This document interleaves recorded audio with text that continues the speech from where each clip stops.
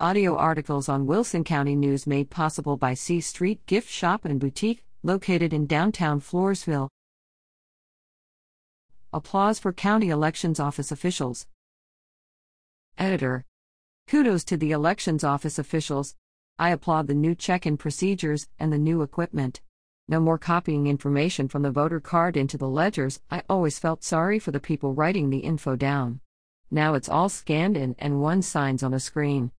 The new voting machines are wonderfully easy to use. Just touch the screen with the provided pen and move to the next issue or office. When completed, you are then presented with a screen that shows how you voted, and there is an option to change your vote. When you are done, the ballot is printed out in a clear format, where you can once again verify that your votes have been accurately recorded. Only after you are satisfied do you feed it into the reader that tallies the votes. This is what we expect from our election officials: a safe and concise voting procedure, and the Wilson County officials have done their job well.